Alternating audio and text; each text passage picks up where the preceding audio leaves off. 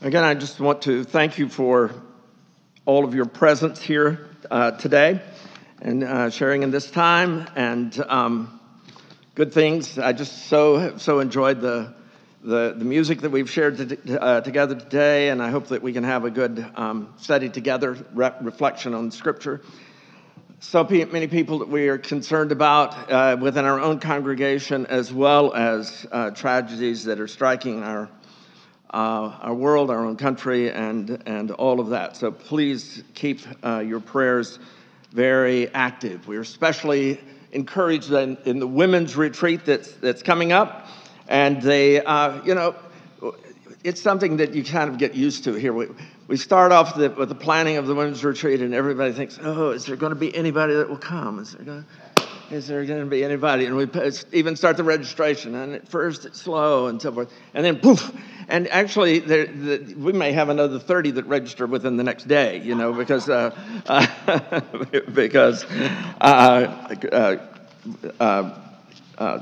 we were given that leeway to have that. If you do not have the notes for the message today that have the scripture for Genesis 1:1 through 2:3 that you heard Shakar read so beautifully for us today, and a few other scriptures, and then the notes that I'm going to be following, raise your hand. Someone from the back will I hope look you out and bring those back. Thank you for someone jumping in there to do that. I really appreciate it. We started last week formally in a new series called Meeting God in Everyday Life. And that everyday life is important here, but also the meeting God part is important. Both parts are really important in thinking about all of that. And before I go any further, I forgot. I wanted to say Happy New Year, Happy Lunar New Year to all of you, and especially all who have any roots in the whole Asian world of Asia, where this is the New Year's Day here. So we want to celebrate that, and especially if you have affinities for rabbits, I think this is your really good time today for going into that and seeking prosperity in this new year. The Lunar New Year is always associated with great thoughts for prosperity in new times. That being able to meet God in everyday life, the component of God and the component of everyday life, and this may seem in this sermon a little bit of a strange way to get especially into the everyday life part, to focus on Genesis 1 and the creation story in Genesis 1 and some other passages that refer to that and that understanding. But on a deeper level, it is basic to what we're talking about, because it takes us into the way to think about all of these things in our understanding of our life with God and his impact in our lives. The Bible is this narrative of God and a narrative of us human beings, both at the very same time. And as one follows through the Bible, starting with Genesis 1, it focuses or climaxes, we might say, with the creation of the human being in the image of God, as you heard in the reading. It shows our grandeur. But then, of course, as you well know, as we go on into the narrative, it also shows our brokenness and our sinfulness and our rebellion and our alienation and exile and all of that. It shows God's work to free us from just all kinds of things, free us from self-destruction, really, and to bring us to share God's life. Because the vision is that we are creatures made in the image of God, but at the same time we see through these little eyes into a world that is very limited. All of you are part of my world because I see through my eyes, and I guess I'm part of your world, but it's a limited view of the world, and it leads me as a human being, all of us as human beings, to mistake what's really there in the reality of the world.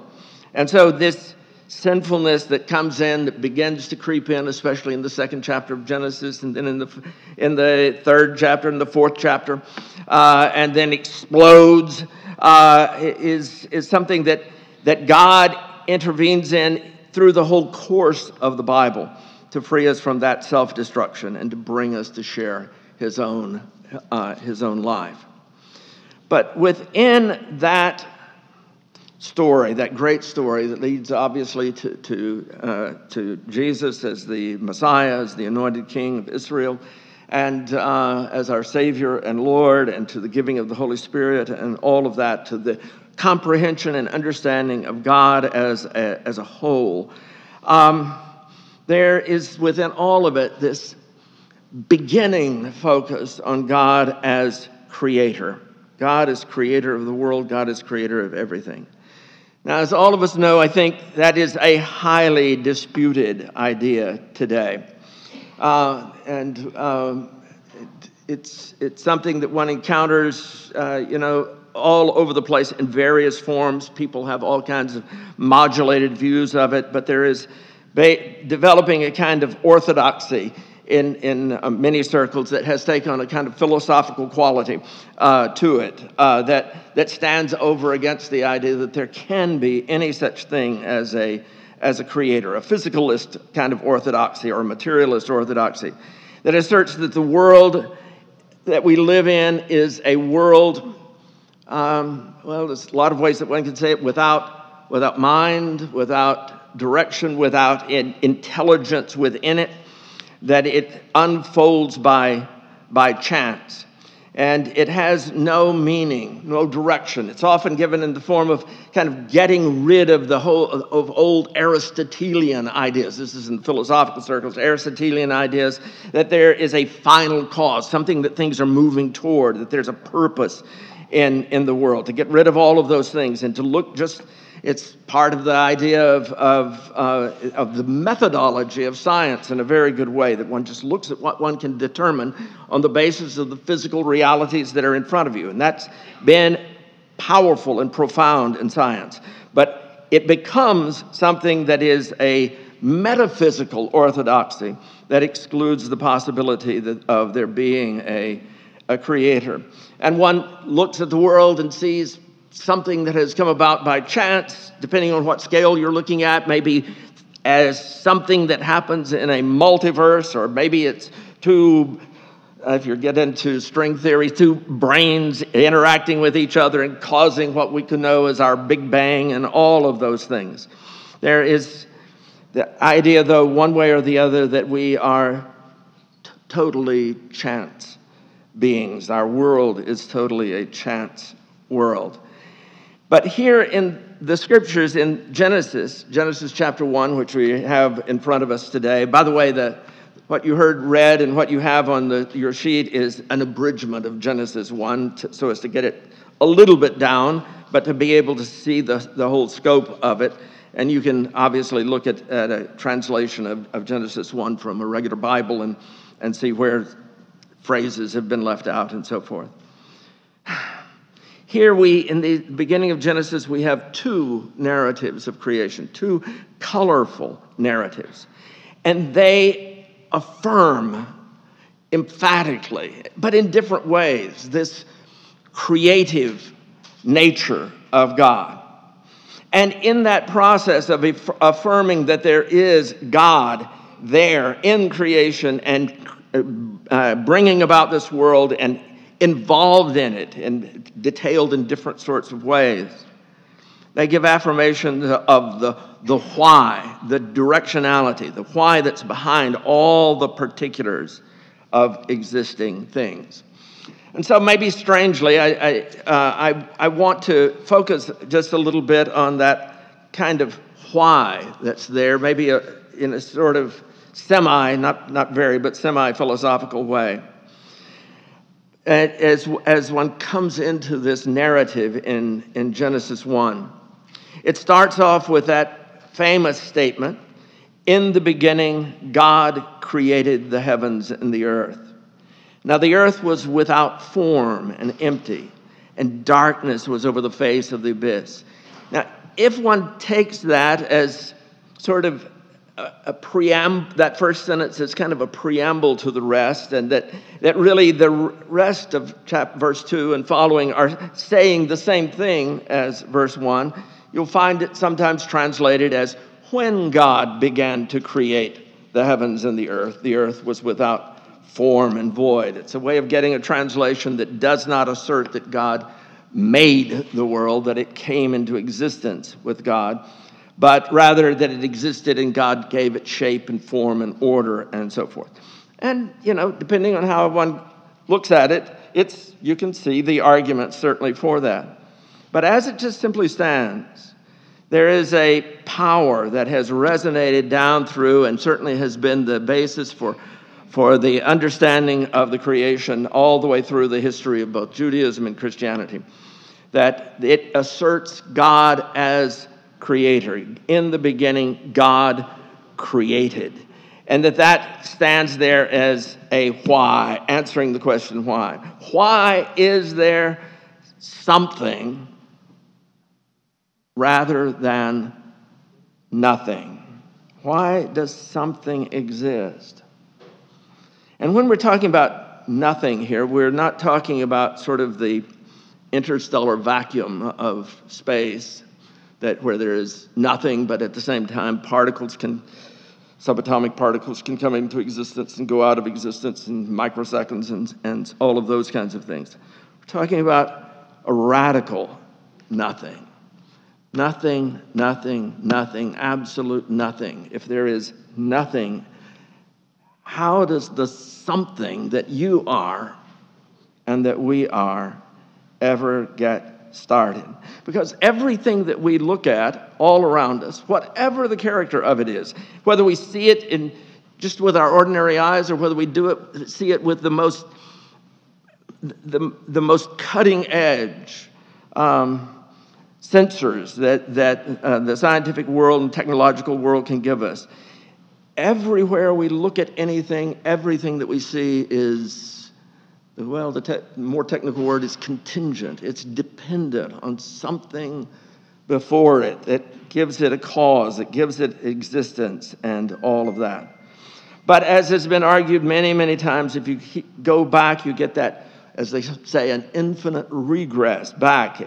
Each thing has something that caused it. Each thing has something that caused it. And nowadays, it's popular to say, well, if you get back and you say God caused it, well, then where did God come from? And that is exactly missing the point of the assertion of Genesis 1:1, that there is an end to this sequence of cause going back. When one comes to someone who is existence itself, being itself, the source of all things that are dependent, and that is everything that we see, you, me, everything, this solid pulpit, which is mostly empty space, just the electromagnetic interaction of the molecules are holding it together and keeping my hand from going through it. Everything that we see is dependent, it is contingent. But there is behind all of it something that is not contingent, someone who is not contingent. And that someone, something is God. God is being itself. God is uncreated, no beginning. God does not come into existence. He gives existence. He gives existence. He gives existence. This bottle exists right at this moment because of God. God sustains the existence of everything that is, so that everything, all of us, in every aspect of our being, are dependent on God. That's a deep fundamental idea here that is there, that there's always behind all the stuff, there is this core being, being itself, existence itself in God, that gives not only life, but the very existence of a plastic bottle gives it its existence. And so that's part of the challenge of thinking about this, especially in a modern world where one has this understanding of how is it that we have the things that we have. And then also there is this question that I didn't know exactly how to put here, but the way I chose to put it is, why are humans so different? There's a lot of big questions along the way about life and all of that are answered here. But especially you. How is it that you, little animals that you are sitting here listening to a sermon? What a foolish choice. You ought to be out catching your prey. You ought to be out doing something that would sustain your life and pass your genes on down to the next generation. Why are you reflecting on God? Why are you thinking about these things? Why are human beings so different? Why are some of you artists and musicians and technologists and teachers? Why are you people who study the ways in which the body works so that you can minister and help others, and so on and so on and so on? Why are human beings so different with personal consciousness? If we live in a world that is utterly chance and has no direction, how is it that we all, every single one of us, has a mind that every single thought of our minds is directed towards something? It may not be very important. It may be, silliest thing in the world, but it's directed toward something. It has purpose and direction. Human beings have that first-person consciousness that nobody else has access to. Over there sits my wife, as I often say. She doesn't want me to name her name, but it's Sonia. And we know each other pretty well. But I have no access to actually her consciousness, her mind, what she thinks about this, unless she gives it to me in some way or other. And sometimes I distrust that too. So, all of us are that way. There are so many stories going on right now in the minds of all of us here, right? As we think about things, each one of us with our own particular consciousness, our own story as we hear. Why are human beings this way, which is so out of kilter with the rest of the world if it is utterly by chance? That personal consciousness is expansive. And through it, we know every bit of scientific knowledge that we have. We know everything that we do.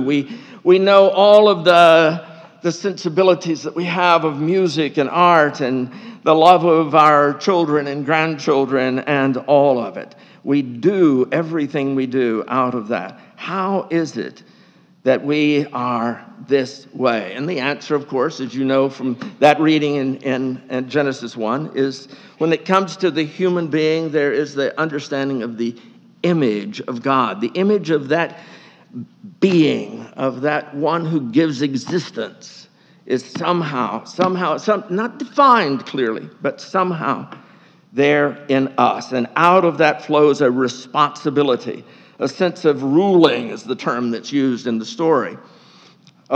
Within this complex world, within this abundant world, but within this world that's also vulnerable and that we can mess up royally like we often mess up our own lives.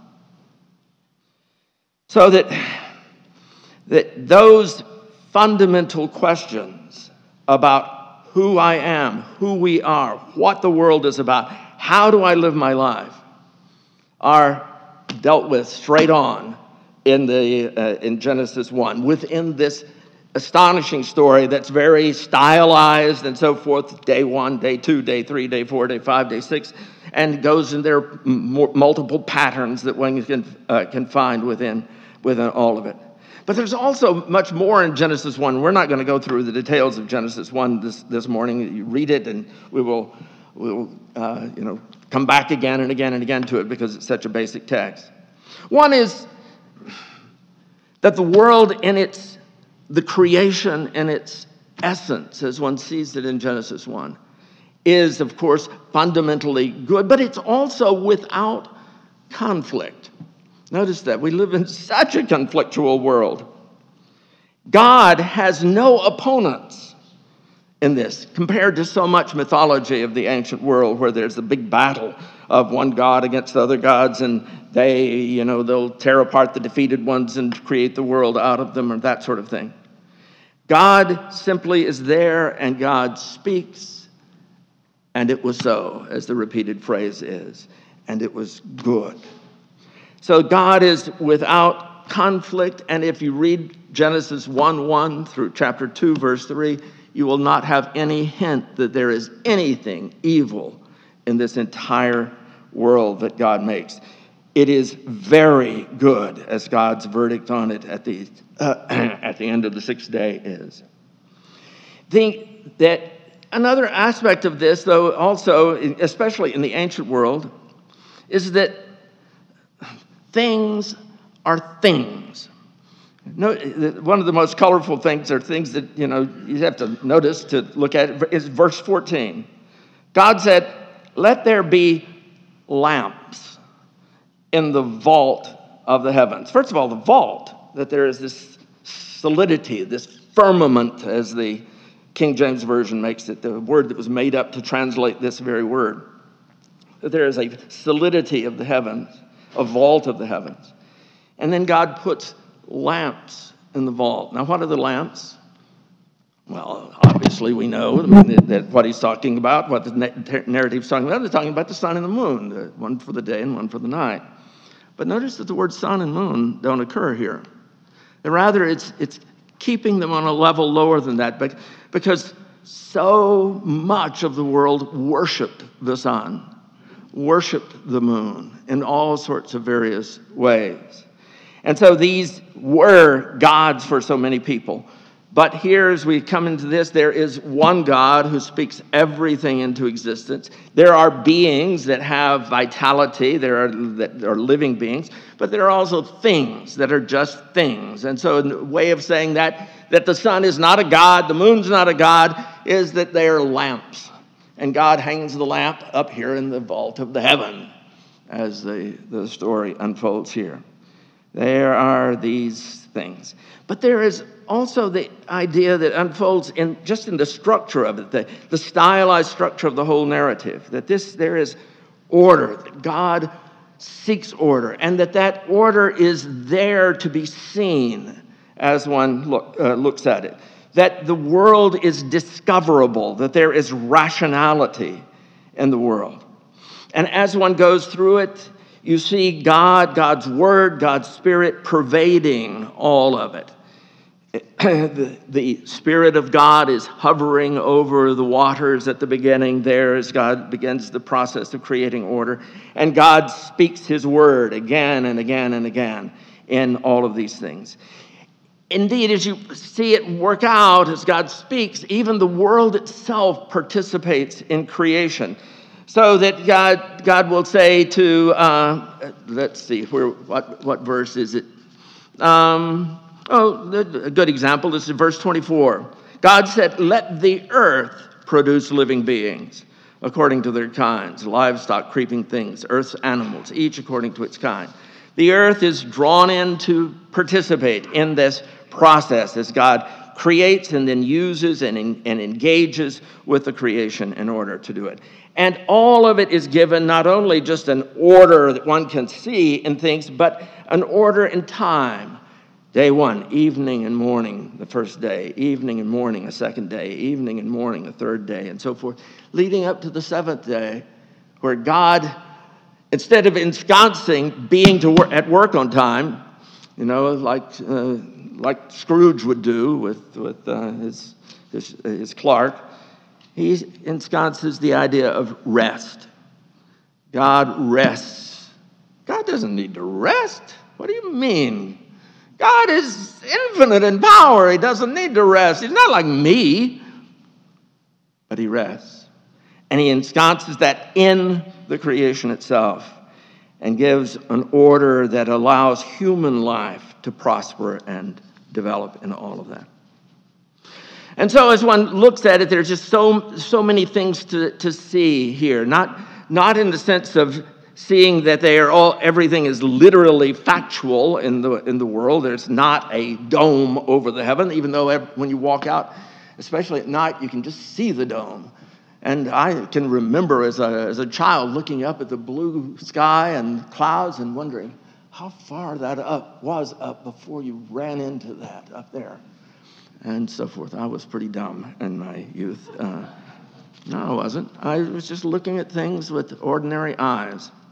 Didn't have any other story, and it looks that way, and that's the way this is written. Just an ordinary person walking out and looking at the world.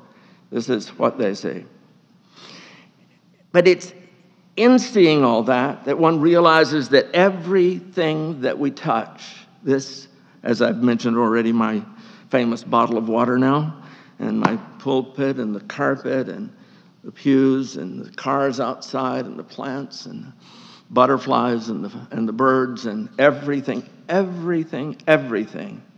is a part of this creation.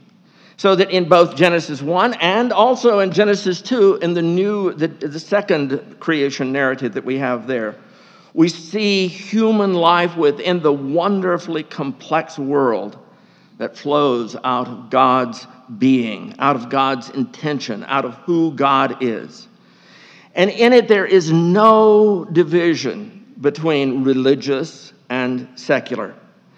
Every element of life, every element of creation, all is enfolded within who God is and what God is doing. These two chapters of creation, Genesis 1, the 7 days of creation, Genesis 2, starting with the creation of the human being, and then climaxing with the creation of the woman, or the division of the human being into man and woman.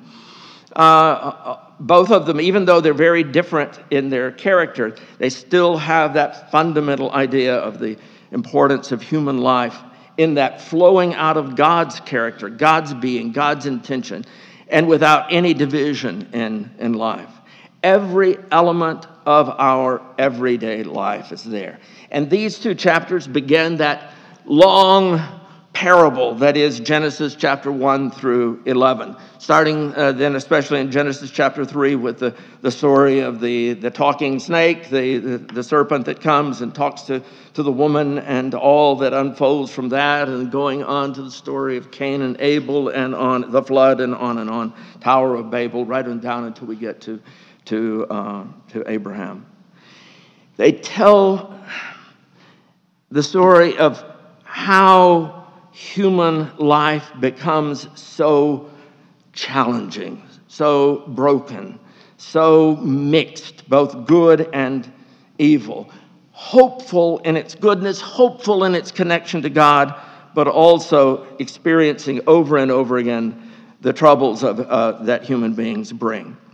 And in this, these challenges of human loneliness are dealt with, and relationships. This is just in the second chapter, and the danger of eating the fruit of the knowledge of good and evil, and even of the coming of death that is there. And so these old stories that had been told again and again and again and again and again in Israel are finally written down in the time of the Babylonian exile. And I've included on your sheet a passage from Isaiah of the exile, from Isaiah chapter 40. And one sees how a prophet like Isaiah of the exile, how he thinks about this, and how he thinks about the creation in relationship to the everyday life of the people of God in exile. He calls the people to think of creation's meaning. And God's creation ranges from stars to the grieving and hopeless people. Look at that passage. It's there at the bottom of the front side of your sheet and goes on to the second page. To whom will you compare me? Whom do I resemble, says the holy God. Lift your eyes to the heights and look. Who created all these? He leads out the starry army as if calling each one by name.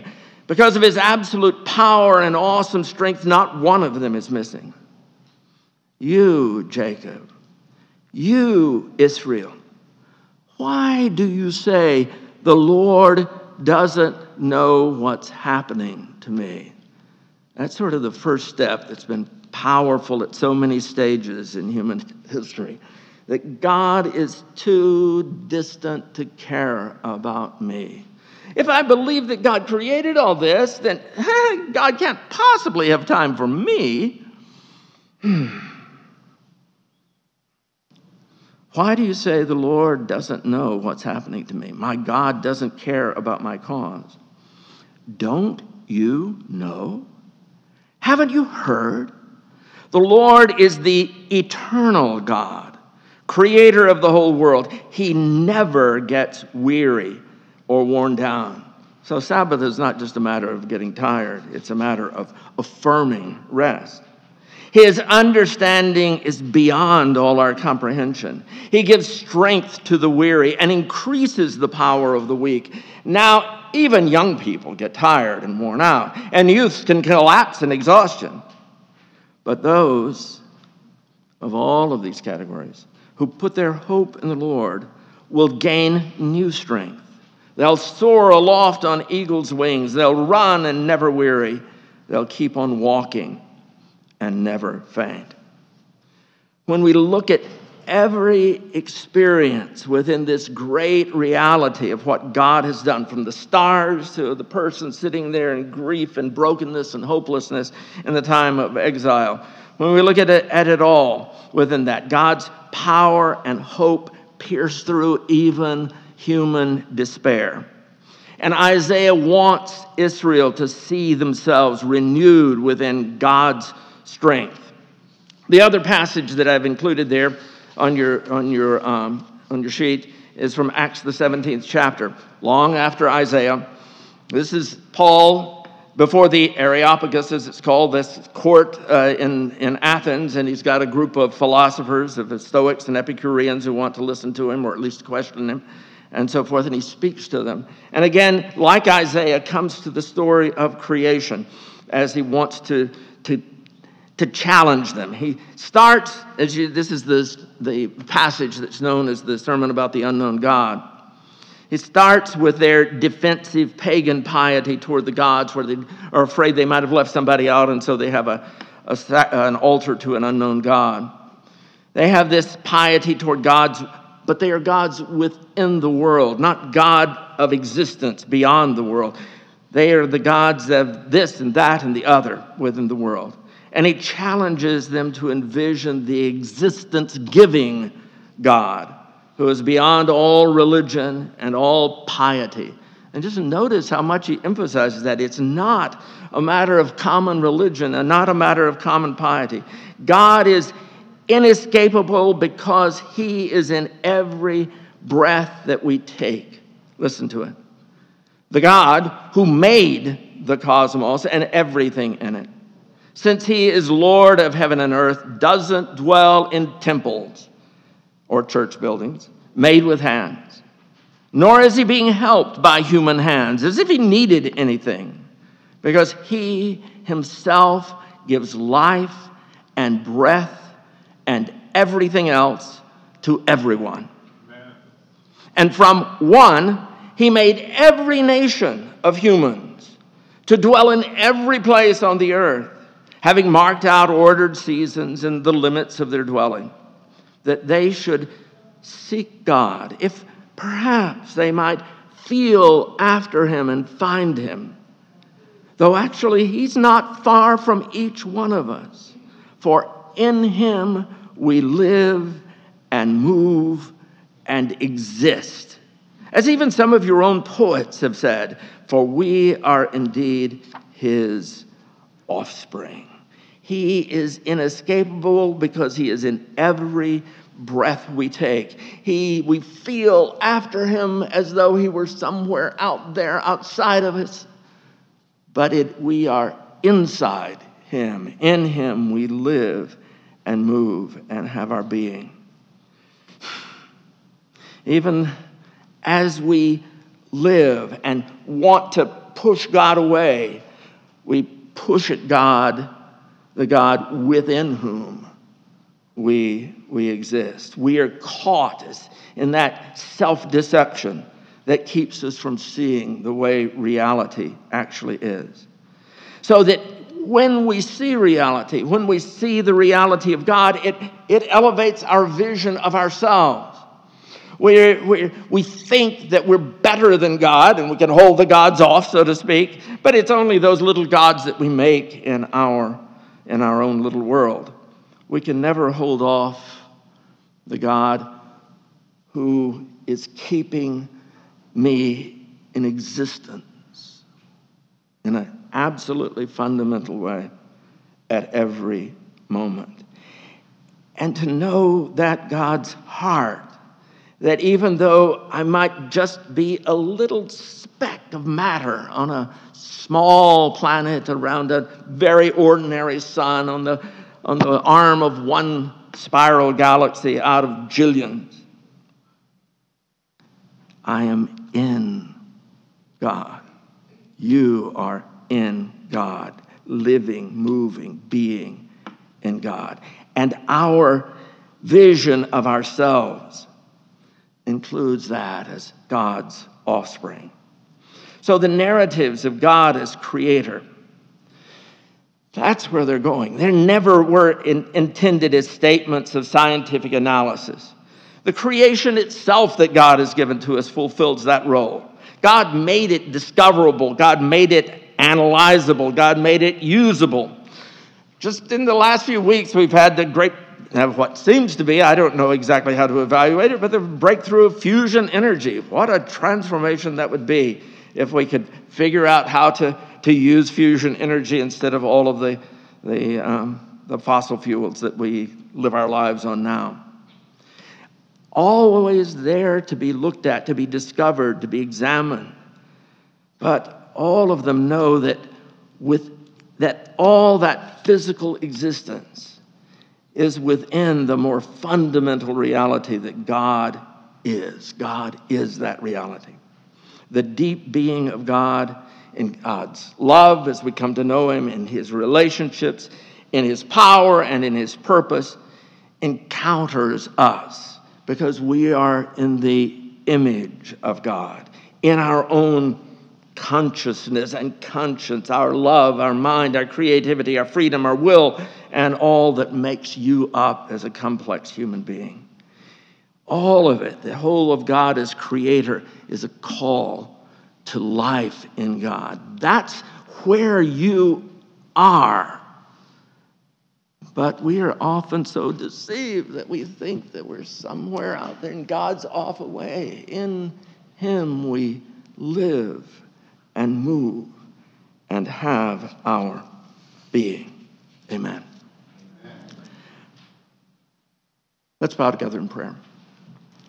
Heavenly Father, we do praise your name.